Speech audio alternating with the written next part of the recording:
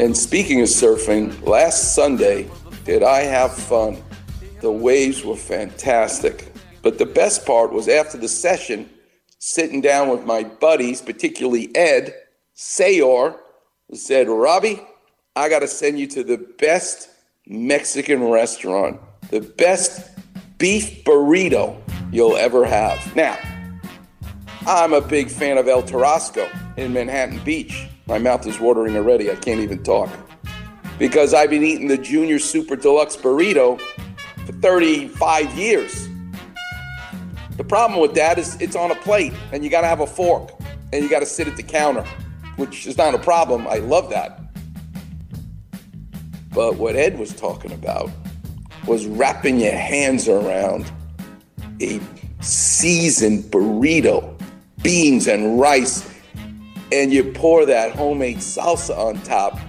I sat in my car with the air conditioner on after surfing, and I was only going to eat half of it. I couldn't help it.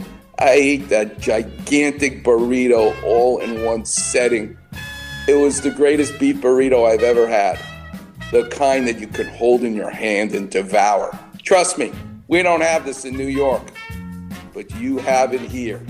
The best shredded beef burrito that I've ever had. I held it in my hands. I promised myself I would just drive home, eat it in my kitchen.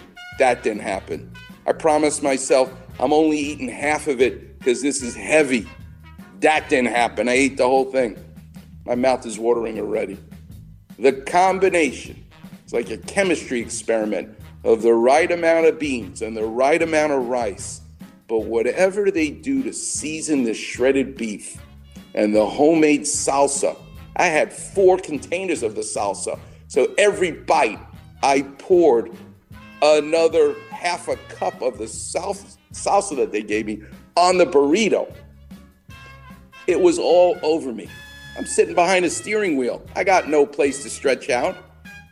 I inhaled this beef burrito. It's in Camarillo, and it's been there for decades. It's Bobby's Mexican Grill.